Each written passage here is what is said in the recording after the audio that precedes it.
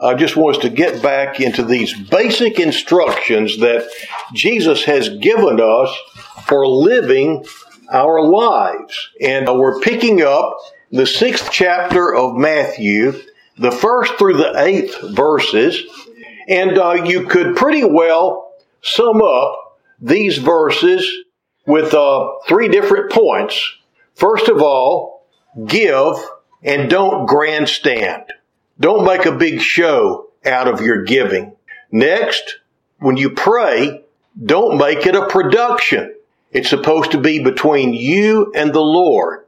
And then the last one, whenever you're fasting, don't make it a fanfare or don't sound a fanfare. Again, all 3 of these things Jesus is pointing out to us because they're supposed to be connected to our relationship and our connection to God, not to just our religious activity. And he calls special attention to not using vain repetition in our prayers. And I remember reading where there was a Lutheran pastor one time. They'd always begin the service where the pastor would say, "The Lord be with you," and the congregation would respond, "and also with you." And then they'd go on with things. And one day he got up and the microphone wasn't working right.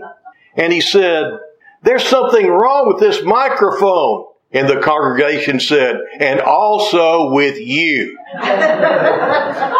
We can get to where we just by rote say things and they don't have any meaning anymore. Some people get fearful that can happen with the Lord's Prayer and with the Apostles' Creed because we say those so many times. And yet these are things that I don't think that we can say them enough, not because it's a vain repetition, but because they have the foundation of our faith within them. And I remember the first time that our little granddaughter that had been living with us for some time, Sharon looked over and she was saying the Apostles' Creed by heart, and she was just a little thing. We'd said it so much that it had gotten stuck in her heart. It's the same with the hymns that we sing. There are so many hymns that we sing that are just our theology, and they just feed us spiritually. And so we do have those sorts of things, but whenever it becomes just vain repetition, where you're just saying things over and over again just to say them, and you think that just saying them is going to make a difference, then you're on the wrong track. I want to especially zero in today on prayer. And some people take this passage where Jesus is talking about not making a big to-do out of praying and praying in public to be a prohibition to pray in public. And it's not a prohibition against praying in public. He's not saying that you should only pray in private, but what he is saying is that if you're praying in public, make sure that you're really praying and that you're talking to God and not just for the people around you. Whenever I say for the people around you, I mean just for show, because that's whenever it gets to be wrong. But whenever we are praying on behalf of the congregation, I had to work through this because I was one of those that for a long time I thought that you didn't pray in public. That was something private and between you and God. And yes, first and foremost, it is. But whenever you have the opportunity to lead others in prayer, there's nothing wrong with that. But just make sure that you have prayed in private a lot more than you pray in public. And so my grandfather was one of those that didn't believe that he should be praying in public, and he just didn't feel comfortable praying in public. And yet he was one of the most generous and helpful men in the entire church. He was always helping his pastors, even after they were gone from the congregation. He was always still taking care of them, helping them buy cars, anything he could, he did to help his pastors. And he got all the pastors together at annual conference every year, his current pastor and former pastors, and fed them all lunch at least one day during annual conference. And he was always the church's delegate to annual conference. He was a big, hard worker in the church. And so people thought that they could, whenever a new preacher came, they thought that they could call upon him to pray. Now then, he just did not feel comfortable praying in public. My grandmother, she was a preacher's kid, and she knew how to pray, and she wasn't afraid of praying in public, but she didn't like it whenever her husband would not pray in public. And so whenever the pastor would say, Brother Lindley, would you pray, lead us in prayer? My grandfather would just nudge my grandmother and say, honey, and then she was expected to pray. And she said she always prayed mad.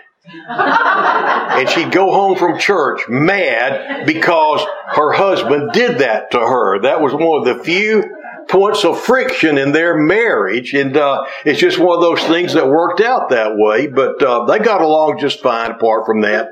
But the thing is, my grandfather just felt very strongly like that. And the whole point is that prayer is important.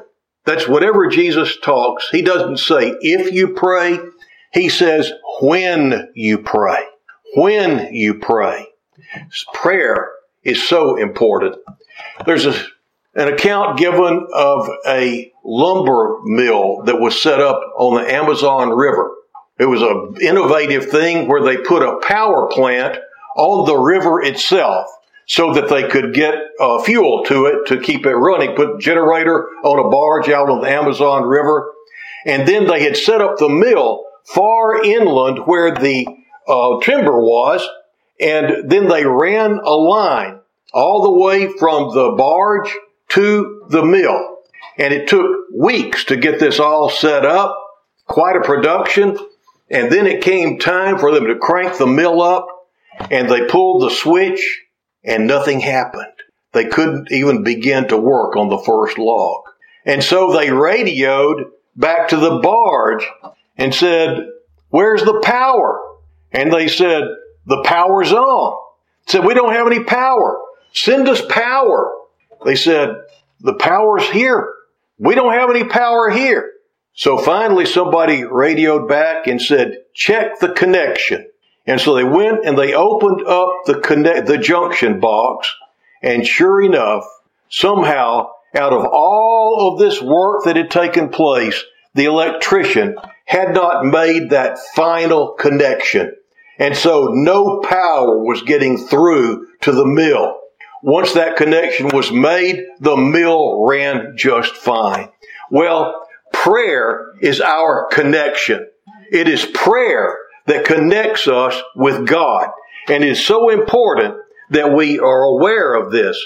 And we need to be, it's one of those things that distinguishes us as God's people.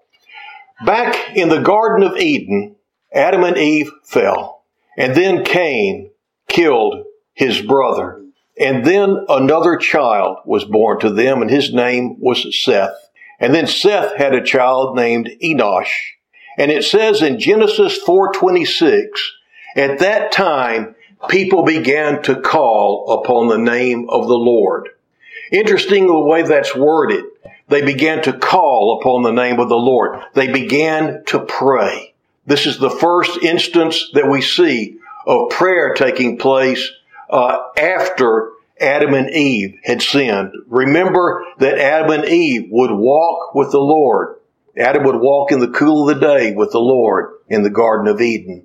And then whenever they sinned, they wound up hiding from God. They were estranged from God. And we don't see anybody praying or communicating with the Lord until that point. And so now then, it says that people began to call upon the name of the Lord. It's talk about Enosh's line, or Seth's line. And it also means that they began to call themselves by the name of the Lord. They began to call upon Yahweh, and they began to call themselves Yahweh's people. And so whenever you see further on in Scripture, it talks about the sons of God and the children of God and the children of men. It's talking about those who were God's and who were calling upon His name, and those who didn't want to have anything, not the Cain's line, who were an ungodly line. And so you've got that distinction there. And so we wind up with people beginning to be identified as being connected to God because they pray. And this has been the connection all the way forward. Those who really pray are connected with God. Now, sometimes people don't pray. And there are different reasons why they don't do that. And some of those reasons why are, first of all, some people feel uncomfortable in the presence of God. And that's understandable. Adam and Eve felt uncomfortable in the presence of God after they sinned. And we can let our sin separate us from God. But what happened in the Garden of Eden whenever Adam and Eve were hiding from God? He started calling to them, didn't he? Adam, Adam, where are you? Later on, it's Moses. Moses. He called Moses over to the burning bush. God has been calling to people ever since. And since we have separated ourselves from Him, He calls to us. He tries to get our attention in so many, many ways. And yet, because we are sinful and because God is awesome, and we talked about that, He is just breathtakingly awesome and holy and scary. And we need to be aware, yes, He is those things, but He reaches out to us in His holiness even, and He calls us to come to Him, and He makes a way for us to come to Him. But that separation is there. We have to face it. It needs to be dealt with. Whenever Jesus was with Peter, and He told Peter, throw down your net on the side of the boat. And Peter said, oh, Lord, we fished there. We've already done this, but I'll do it for you. And they throw down the net, and it's full of fish. And all of a sudden, Peter realized in whose presence he was. And he just fell down before Jesus. And you remember what he said? Depart from me, O Lord, for I am a sinful man. We feel unworthy to come before Him in prayer. But what did Jesus do? He said, you've been catching fish. From now on, you're going to be a fisher of men. Isaiah, when he was in the temple and he was praying and he was just so concerned about the direction of his country and what was going to happen, all of a sudden he saw the Lord high and lifted up, His train filling the temple. And all of a sudden he said, woe is me, for I am a man of unclean lips and I dwell among a people of unclean lips. He said, oh man, here I am sinful, and I go around with these people all the time, and I say the Apostles' Creed on Sunday morning, and then I go out and live like the devil all week. I don't say, my lips are unclean. I don't even say the right words. How can I even stand before God? And what does God do? An angel takes a coal from the fire, and He touches his lips. He said, this has made you clean. Now, whom can I send? And all of a sudden, Isaiah, cleansed and washed, says, me, send me. And boy, was he in for an adventure. Whenever you hear God and you answer His call, life gets exciting, doesn't it? And yet He calls to each one of us. And yet we do feel like we're not worthy to come into His presence. And so Jesus has made a way, hasn't He? He's made a way. And just as the coal touched his lips and Isaiah was made whole, so the blood of Jesus cleanses us and washes us from all unrighteousness when we're willing to come before Him the way that He calls us to come before Him. And then we can come the way it says in Hebrews, Let us therefore come boldly unto the throne of grace, that we may obtain mercy and find grace to help in time of need. You may not feel that you're good enough or that God won't understand, and yet He's made it clear that it doesn't make any difference whether you're good enough. He has made provision for that. He has provided a lamb to pay the price so that you can come before Him. And after you've come before Him, washed and cleansed, then you can joyfully come into His presence. But whenever we sin, sometimes it's hard, we get away from it. But then if we're willing to come back, it says if we confess our sin, He is faithful and just to forgive our sin and to cleanse us from all unrighteousness. And if you keep short accounts with God like that, then you could become like the little boy that skipped up to the entrance to the palace where the king was holding court. And he's tried to just skip right past the guard. The guard grabbed him and said, "You can't go in there. The king's holding court. You can't go into the presence of the king." The little boy wiggled free from the guard and skipped on up the aisle and up to the throne and hopped in the king's lap and said, "He may be your king, but he's my daddy." And this is just it. Whenever we have come to that place to where we have been washed and forgiven and we know that we're His, then He's our daddy. We aren't presumptuous. We know why we're there. It's because of mercy and grace. But we come boldly to the throne of grace. But so one thing, we feel uncomfortable in His presence. Another thing is that many times people haven't prayed rightly and they have been disappointed. I've had people tell me, "Yeah, I tried that prayer thing. It didn't work for me." And I've known of people, there are people upset with God this morning because He didn't let them win that lottery. They told Him that it would solve all their problems if they could win that $900 and whatever million, and they would do good with it for, also. But because He didn't listen and didn't do what they said that He should do, they're upset with Him this morning. And I've known a lot of people be angry with God because God didn't do things the way that they told Him to. Well, they've forgotten what God's really all about and how this relationship is supposed to work. He is God, not us.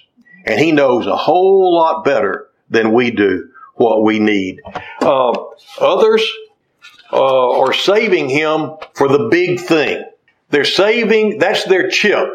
Whenever things get so bad that they can't handle it on their own, then their ace in the hole, I guess you might say, is, "I'll give my life to God. I'll make a deal with Him. If you'll do this, then I'll give my life to you." And so they hold out because they know there's going to come a time where they're going to have to try to make a bargain with God. And the thing is, they have missed out on so much by doing that. And if that's what they're doing, they're going to be coming before God in the wrong heart in the first place, because He's not a God to be manipulated. He's not a God to be told what to do. He is God Almighty, and we are His. We are His creatures. Well, some of them are saving for the big thing, and some people, let's face it, they're afraid that He might give them something bad. Jesus addressed that whenever He told the people, said, "How many of you, if your child asks you for bread, will you give him a rock? And how many of you, if your child asks you for a fish, would you give him a snake?" And then He said, "If you then, being evil, know how to give good gifts and will give good gifts to your children, how much more will your Father, Heavenly Father, give good things to you?" And He made it clear that whenever we're asking of God, don't be scared. Don't be afraid you're going to get something bad. I've heard people say, "Oh, you don't want to this praying stuff." They get it so messed up. Praying for wisdom. They say, Don't pray for wisdom because he's going to give you trouble so that or perseverance because he'll give you trouble, And there's all these myths about don't pray for this or don't pray for that. You ask God for something, what he's going to give you is good. It may not be what you ask for or exactly the way that you ask for it because he's not going to give you second best. He's going to give you the best. Okay. Some of them don't think that he's able to do anything for them. And yet the very fact that we can stand and talk shows that he is able. The fact that he raised Jesus Christ from the dead shows that he can handle anything in this world. Shows that he is bigger than any mountain we might be facing. And some people just don't think that he's willing. They don't think he's willing. And yet Jesus told us, and we're going to be looking at this a little bit later on, ask and it shall be given to you. Seek and you'll find. Knock and the door will be opened to you. Ask, seek, knock. You see the acronym there? A-S-K. Ask, seek, knock. He's really trying to get something across to us, isn't he? Ask.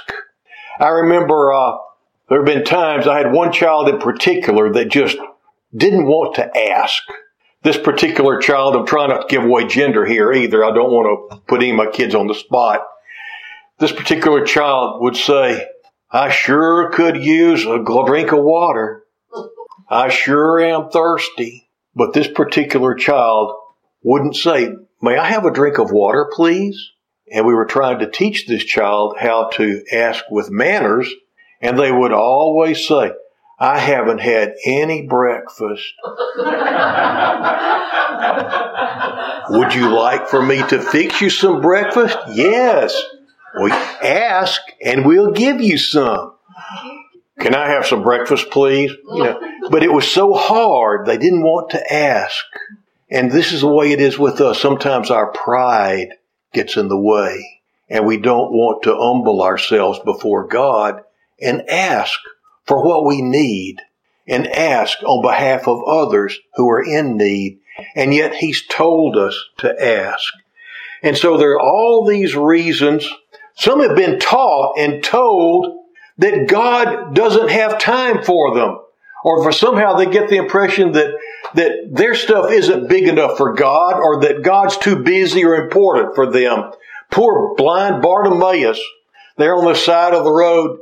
Jesus, Son of God, have mercy upon me. And the disciples go over and say, be quiet, man. Master doesn't have time for you. And yet, what happened? He just cried out all the louder. And Jesus stopped, said, bring him to me. And then he asked him, he said, what would you have me do for you? Lord, that I might receive my sight. And then Jesus gave him what he asked for. Even though people were telling him, don't trouble the master with this. He's big enough to where he's got room and time for your troubles. And his love is deep enough to where he cares about each trouble that you have. It's not too little for him. If it's big for you, it's big for him. Because you have a very special place in his heart. Some people just don't know how to pray.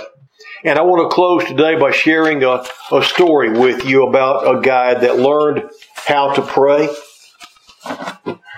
A man's daughter had asked the local pastor to come and pray with her father. When the pastor arrived, he found the man lying in bed with his head propped up on two pillows and an empty chair beside his bed. The pastor assumed that the old fellow had been informed that he was coming. So he said, I guess you're expecting me. And the fellow said, no, who are you? The pastor said, I'm the new associate at your local church. When I saw the empty chair, I just figured you knew I was going to show up. Oh, yeah, the chair, said the bedridden man. Would you mind closing the door? And puzzled, the pastor shut the door. I've never told anyone this, not even my daughter, said the man.